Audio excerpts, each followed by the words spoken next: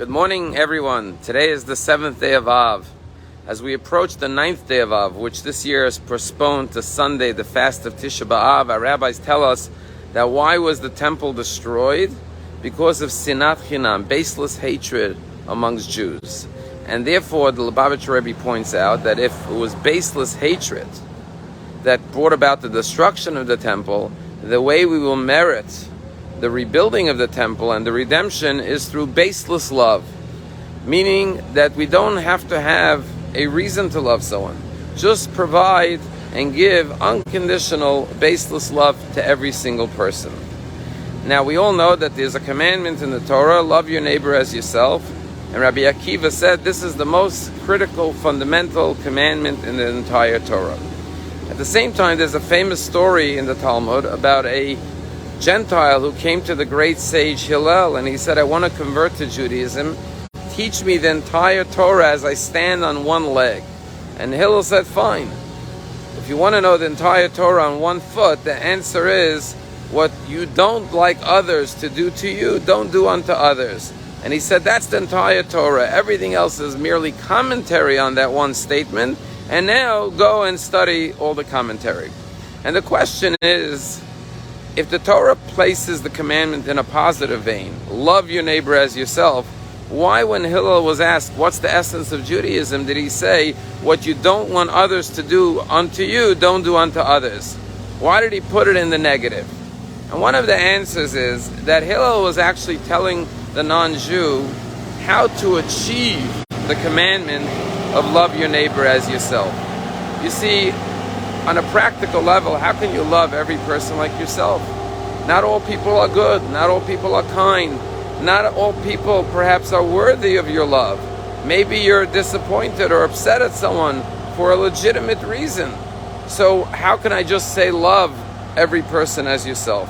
So Hillel says the way to do it is by remembering what is distasteful to you, what you don't like done to you, don't do unto others. What does that mean?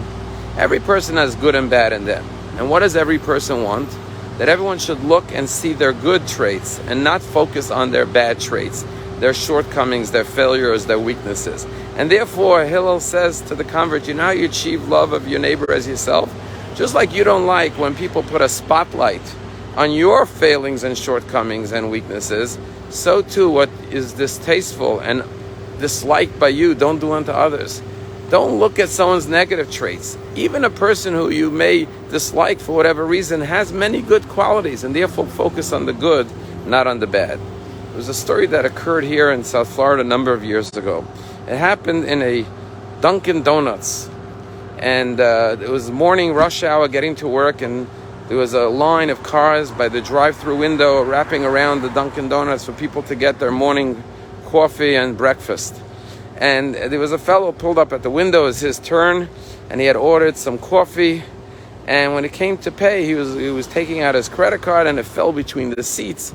And he was trying to find the card, and it was taking time. He put the car in park. He was looking around. Meanwhile, there was a long line behind him, and right behind him there was an SUV. And the guy was annoyed. It was taking so long. And so he started honking on his horn right behind him. Anyways, this guy's honking. He's trying to find his card. He finds it. He pays.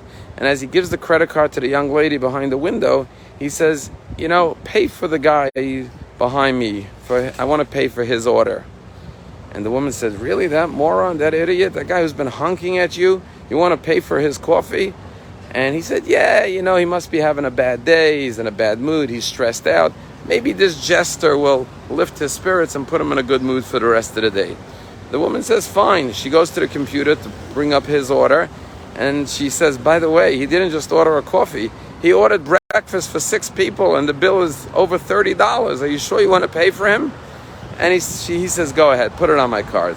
She swipes his card. And the guy thanks her, pulls out of the parking lot, and leaves. The next car, the SUV, pulls up. And this guy starts running his mouth to the young lady. That moron, that idiot, what's he wasting everyone's time? And he's like cursing him out. And the woman listens, and when she finishes, she hands him his 6 breakfasts, and he tries to give her his card. And she says, no charge. He says, no charge. Why is no charge? He says, well, the guy in front of you paid for your order. He said, what? The guy in front of me paid? She said, yeah. He said, you must be having a bad day. He felt bad. He wanted to put you in a good mood. He decided to pay for you. The guy was flabbergasted. And he's holding the credit card out. He says, you know what? I'll pay for the guy, for the car behind me. She says, okay. And she runs the card for the order behind him. The next car pulls up. Same thing happens. And the person says, really? The guy in front of me paid? I don't even know who he is. I'll pay for the person behind me. And this went on for the next 10 or 15 cars. Each person paid in a chain for the next person behind them. That's what it means, random acts of kindness. See the good in people. Everyone has good in them. And therefore, always focus on the positive. And when we do that, we'll have love between ourselves and merit the final redemption. Have a wonderful day.